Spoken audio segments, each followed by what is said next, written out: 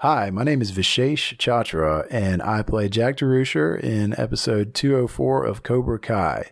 You are listening to the Cobra Kai Companion Podcast. Now, why isn't my kid listening to this?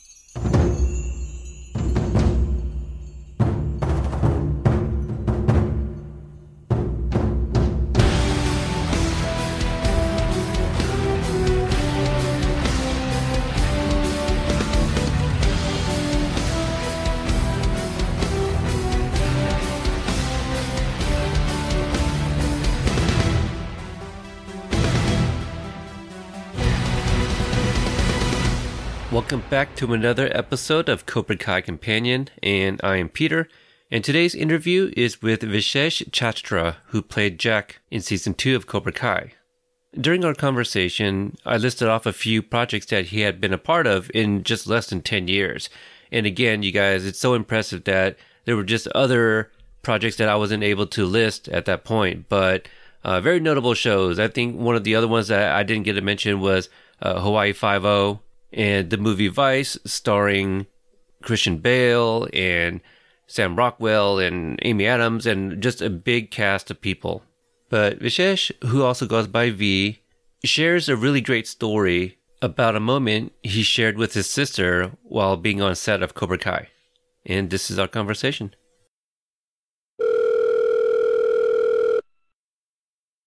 Hey, Peter. Vishesh, thank you so much for joining me today. First of all, you were in season 2 of Cobra Kai. Congratulations on the debut on Netflix. It must be overwhelming for you.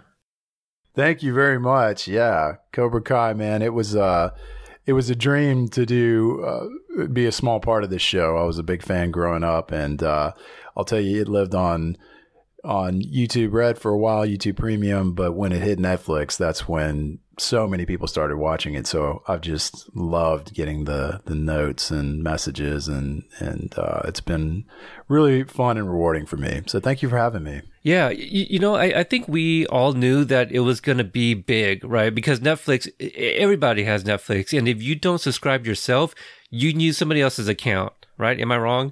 But honestly, hey, be careful, man. I'm a shareholder, so I don't want to hear about all that. Right? Oh, sure.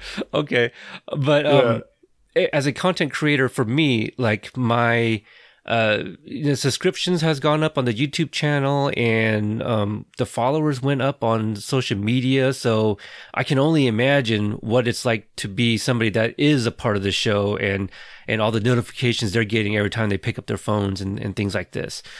So pretty crazy, and just a feat in itself, because Cobra Kai is actually breaking records, and it's already made it into the top 10 in the Nielsen ratings, I believe, for streaming. So just really exciting things, and a lot of opportunities to come, I'm sure.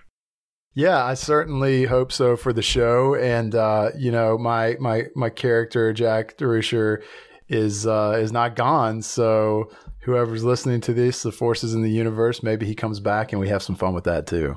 I do think it's interesting that your character was given a last name. So that could be something, and that's something we can definitely look to the future for sure. Yeah, well, good. I'm glad to hear that the fan base notices small stuff like that. I was happy about that myself. Oh yeah. This fandom, it's I don't want to compare it to the Star Wars fandom, but the hardcore fans, they definitely they're looking at all the details on the screen. They're dissecting all the dialogue and things like that. So it's a very dense show, and it's just brilliantly written. The writers are all very creative of how they weave the story together and breathe also fresh life into like new characters and stuff. So incredible show, obviously. I mean, we cover it here at the podcast, but let's get to know you a little bit. Where are you from originally, like growing up? Yeah, sure. So I was born and raised in a little town called Blacksburg, Virginia, in Southern Virginia, and grew up there. Spent my life in Virginia, Georgia, Tennessee. Kind of in my adult life, Nashville, Tennessee had been my home before I moved to Los Angeles. But yeah, born and raised in Southern Virginia. I'm a Southern guy, man.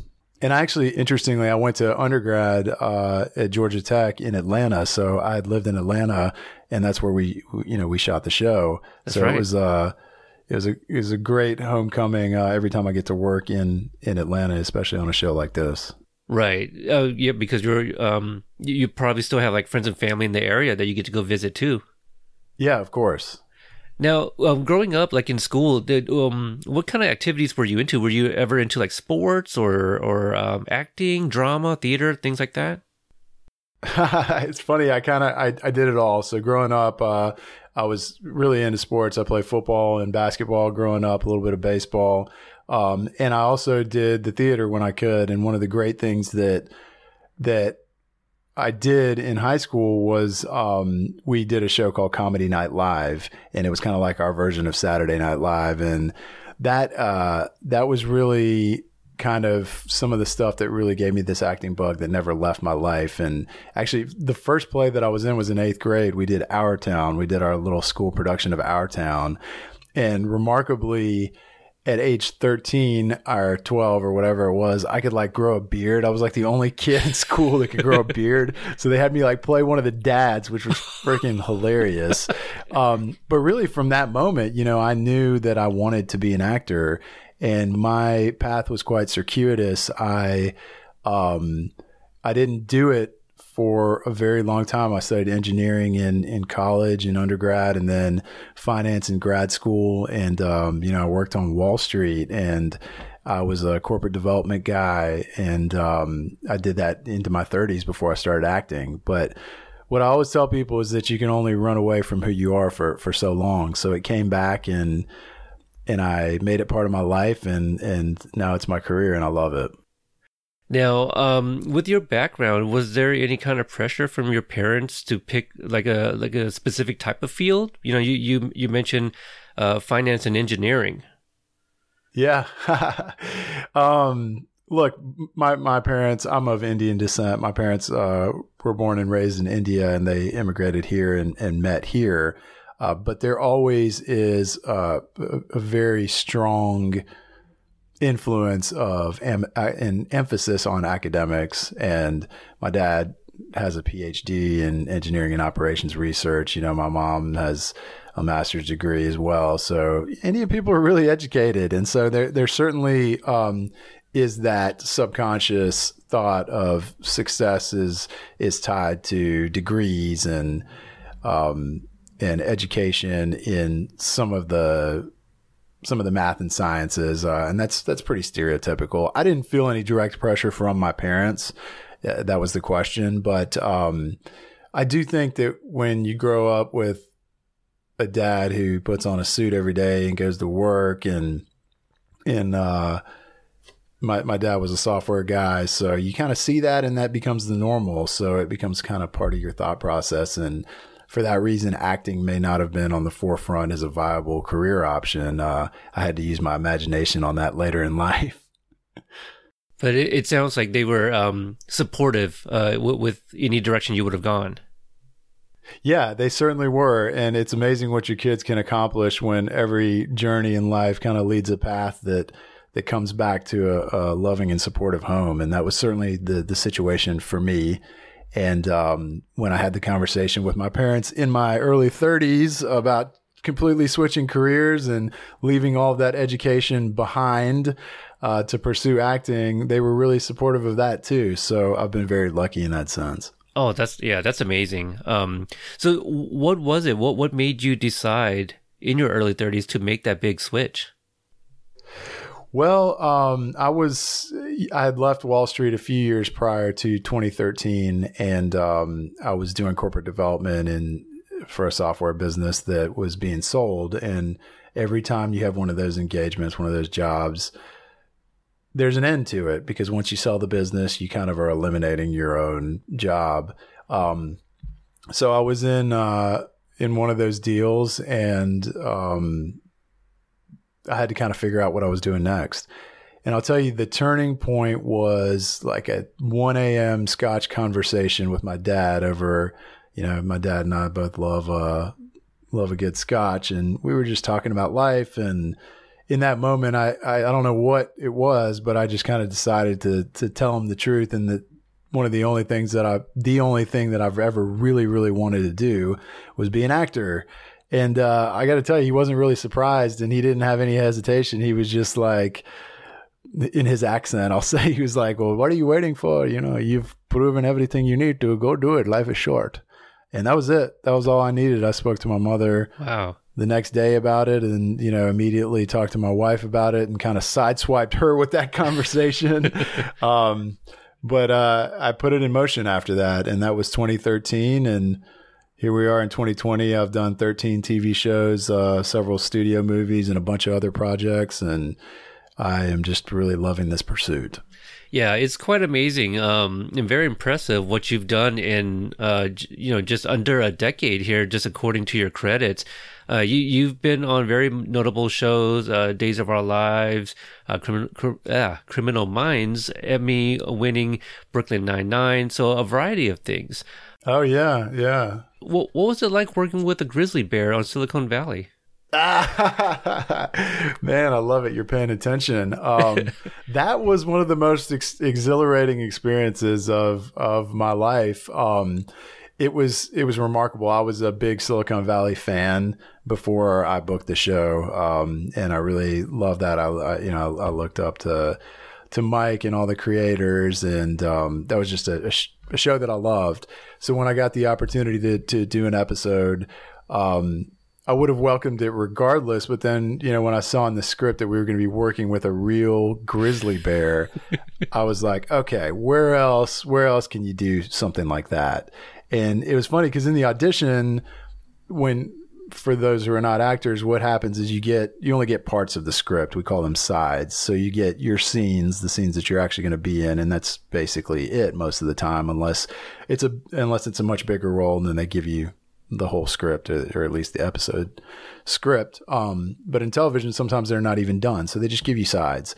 And when I read the sides, I saw that there was a bear, but in your mind, you picture, you know, maybe like a little cub or even a replica. You know, you don't imagine that there's going to be this 12-foot tall grizzly bear, 1 ton or however much these things weigh, live on the set with you. So it was remarkable. I will say that was the day that we shot that was probably the least amount of people on set of any show that I've done, because what they do is they kind of eliminate everybody who doesn't absolutely have to be there.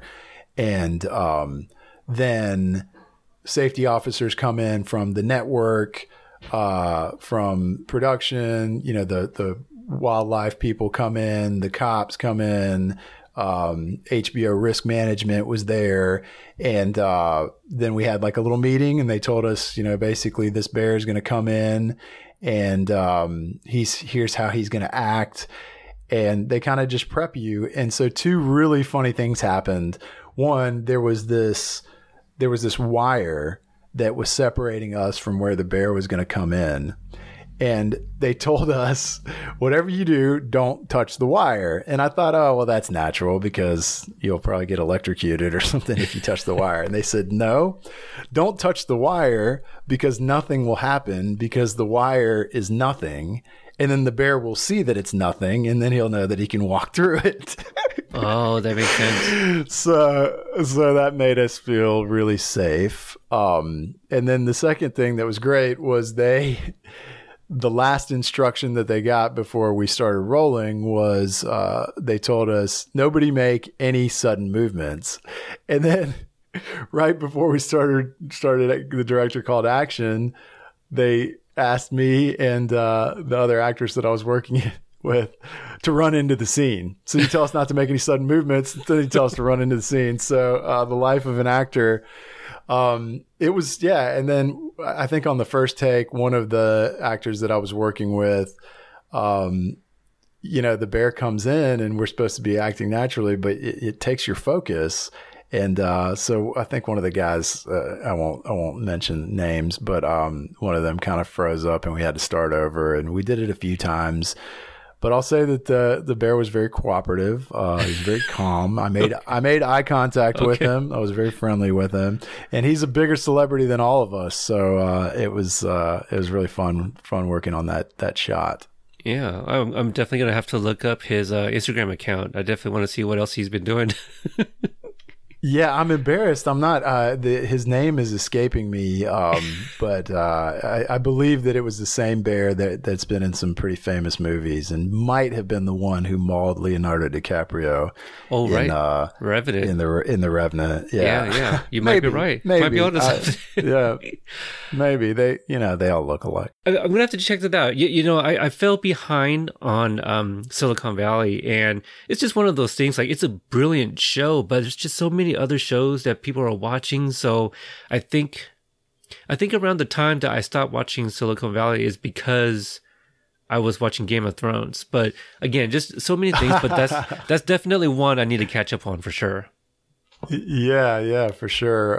Well, check it out. I'm in season 7, and brilliant show. I'm really, really proud of that, and proud of everybody associated with that show. All right.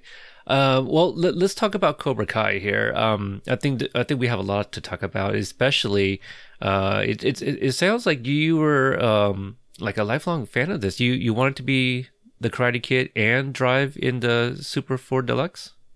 Oh man, yeah. Again, I'm impressed with your research. So my sister was a huge Karate Kid fan growing up, and my sister's a couple years older than I am, and she was in love with Johnny. Billy Zabka's character.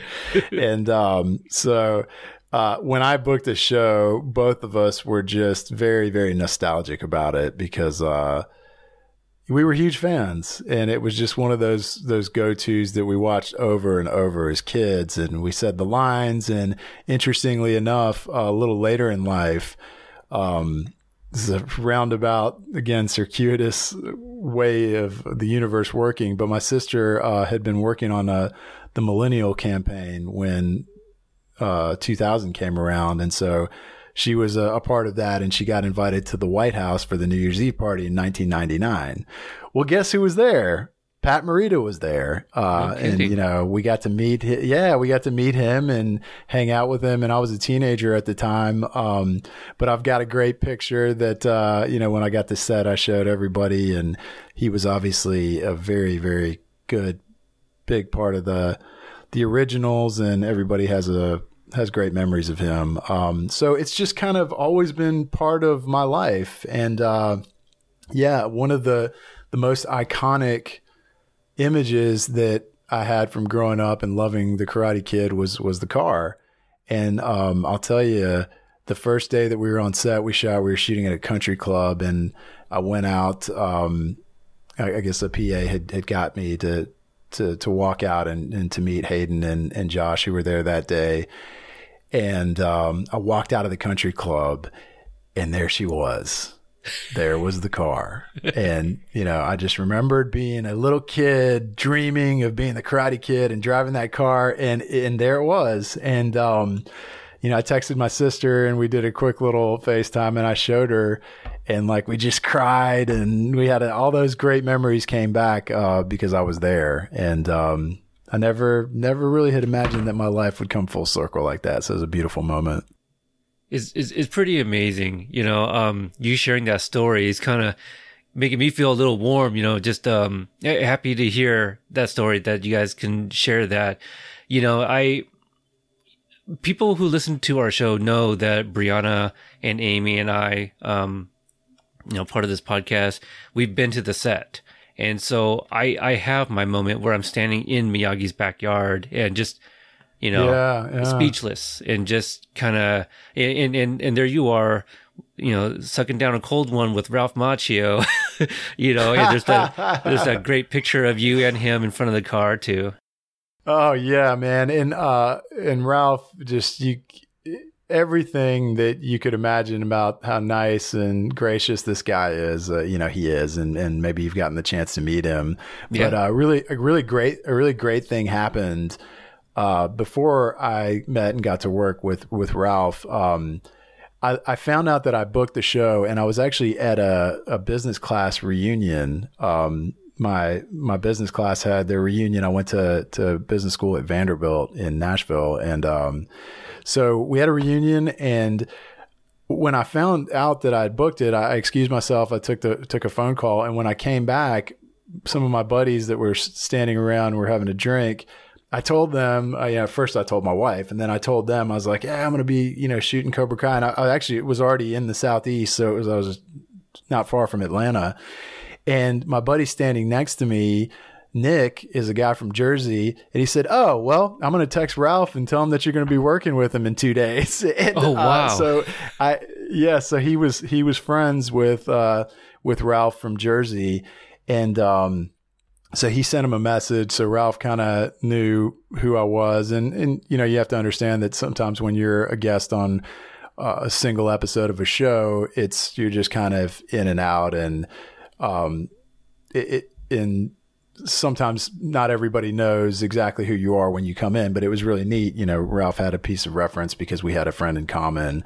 And so I got to introduce myself, and he already had some history there, and just really loved catching up with the guy and working with him. That's amazing.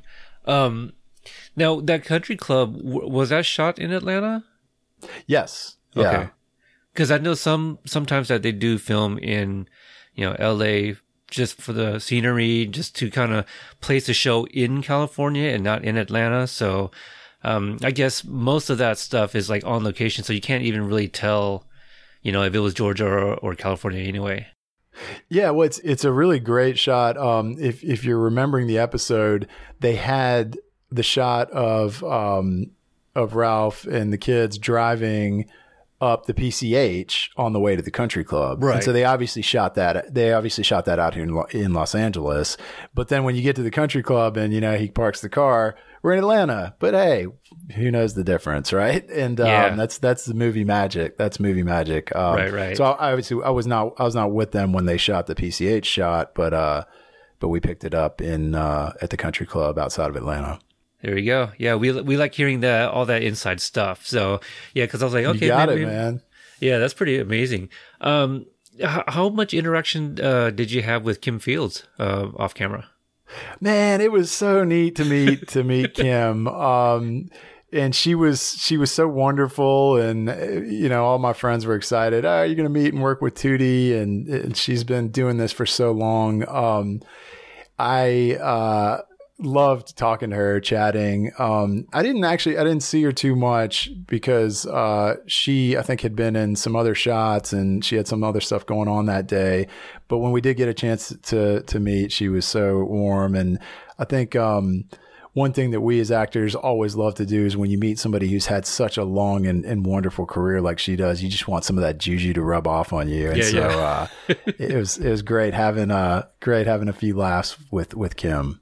I don't want to throw her under the bus here, but since we're talking about inside info here, she was so excited after we shot that scene to get a picture with Ralph, because apparently she said that he was like her little celebrity crush when she was younger. So we got some good pictures with Kim and Ralph and another actor, Darwin Harris, who's become a buddy of mine now. We were all kind of in that country club scene, and we had a good time together. Yeah, it sounds like a good time too.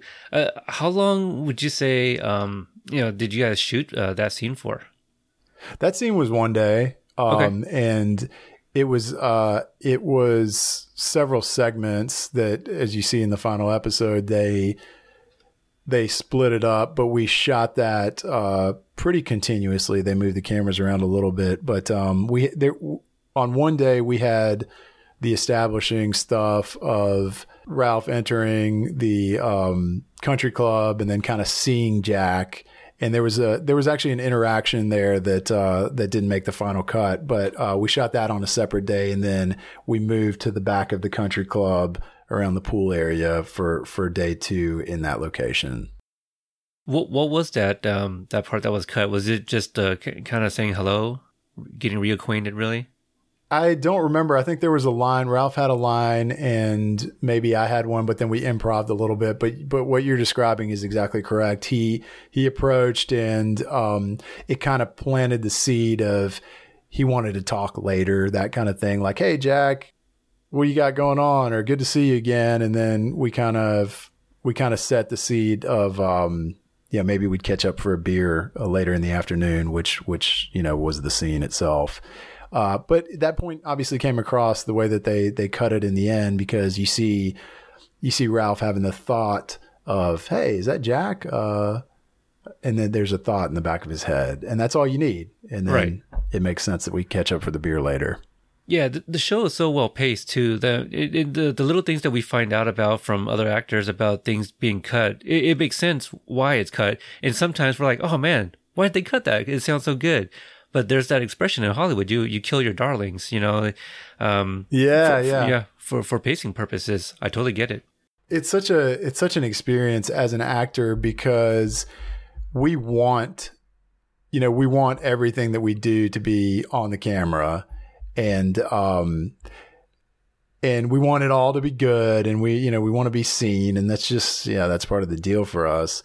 But it's even more enjoyable to give the good stuff and then not know how it's going to turn out, and then watch it as a fan, which I really enjoy. A lot of people say they don't like to watch their own stuff. I'm still relatively new to this, so I love watching my own stuff, and this was no exception.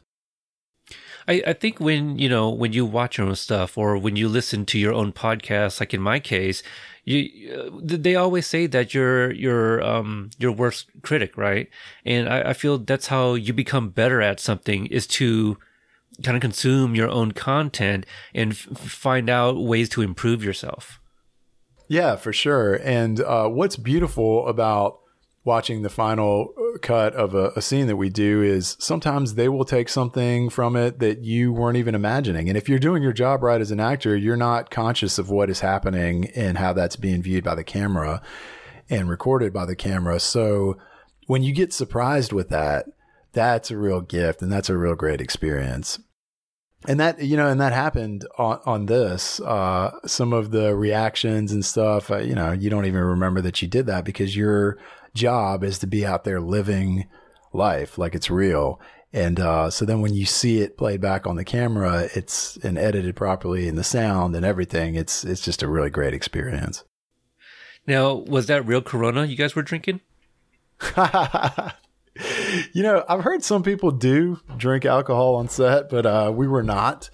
They have this solution. Well, because you have to imagine that if you're really drinking it and making it real, sometimes we do 30 takes. You're going to drink 30 beers. I don't think you're going to be acting very well after that.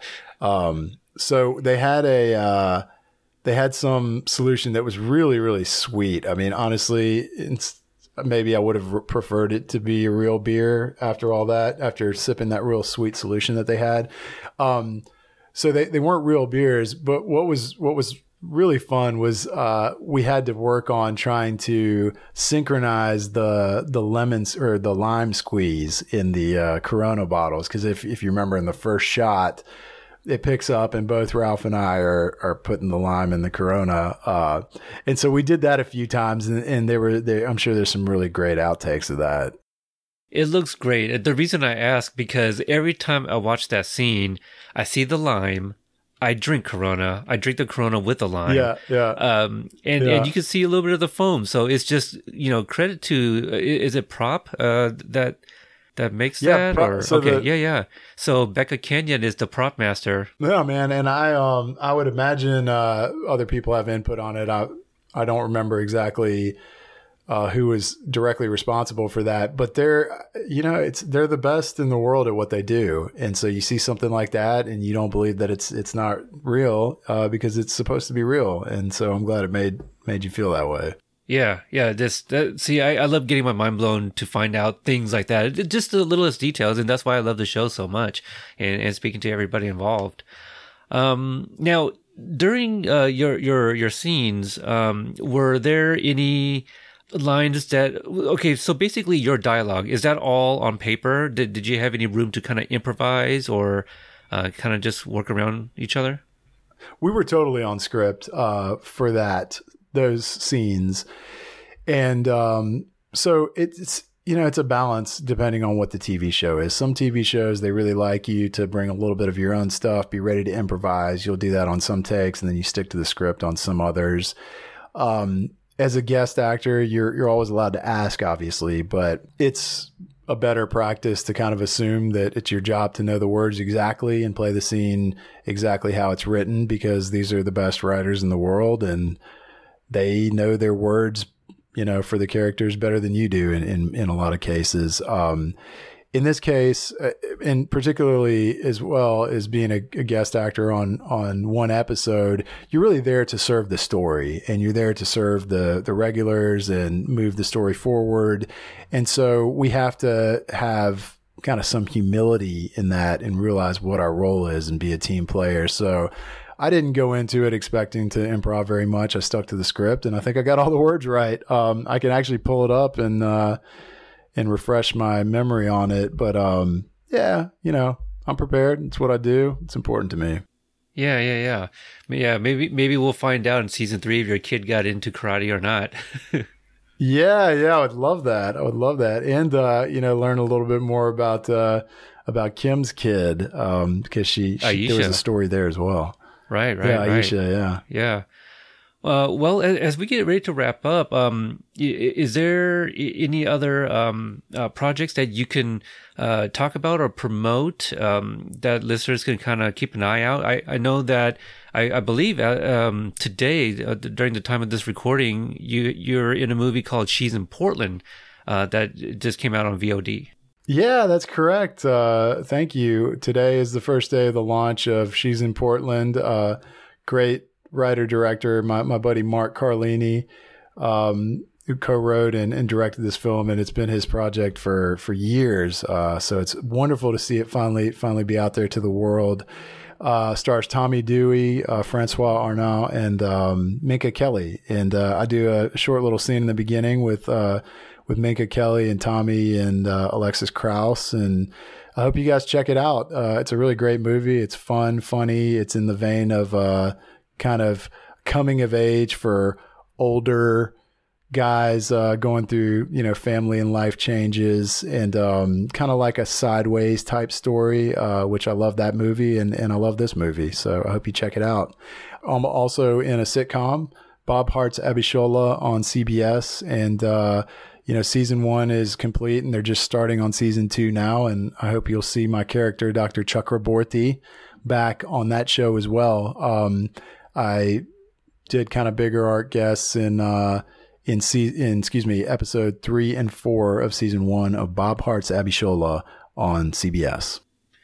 Yeah, the one She's in Portland, that's very that one I'm interested in because I am from Portland, so I want to see if any of those scenes were shot locally, because we're kind of a little brother to Seattle, and I think we're starting to come up a little bit in terms of filming location, but I'm always interested to see what's being shot here, so I'm definitely going to check that out. But also, because you made such a huge career change, in your 30s, and quite a drastic one, really, and you've been working ever since. Again, I just listed just a few of your credits, but you have so much more. What kind of advice can you give to people that are doing something else and is considering a career change, perhaps in acting? Wow. Well, I don't want to be the one responsible for somebody doing something dumb like quitting their job to be an actor.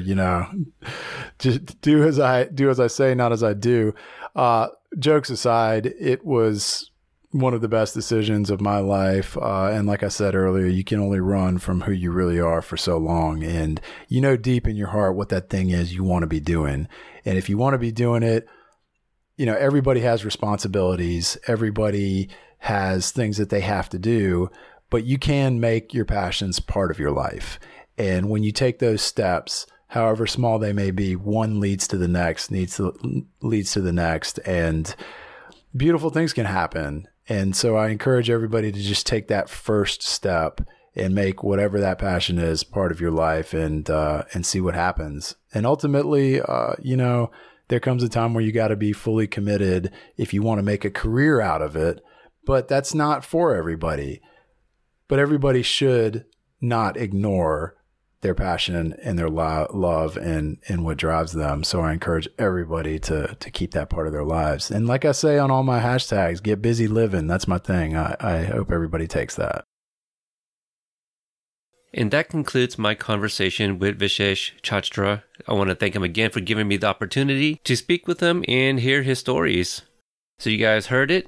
A couple of projects that he promoted there at the very end. She's in Portland and Bob Hart's Bishola. So definitely check those out if you guys are interested. And for us, if you didn't know, we do have a YouTube channel. We've been putting the interviews on there as well if you want to check that out.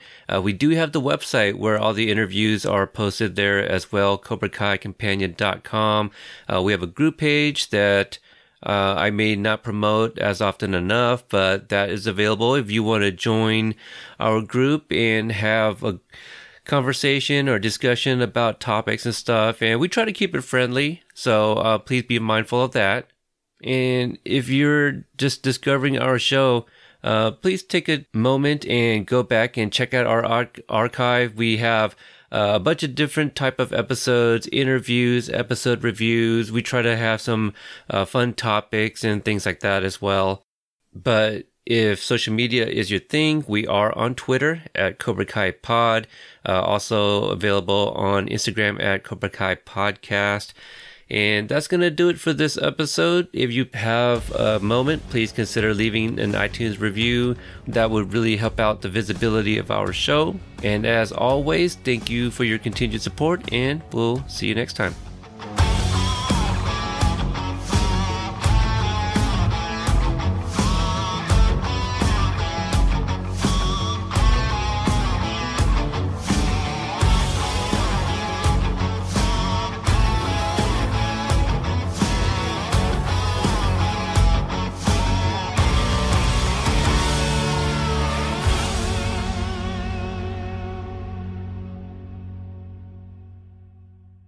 Thank you for listening to the Court and Parts Podcast Network. To listen to more Court and Parts shows, visit courtandarts.com.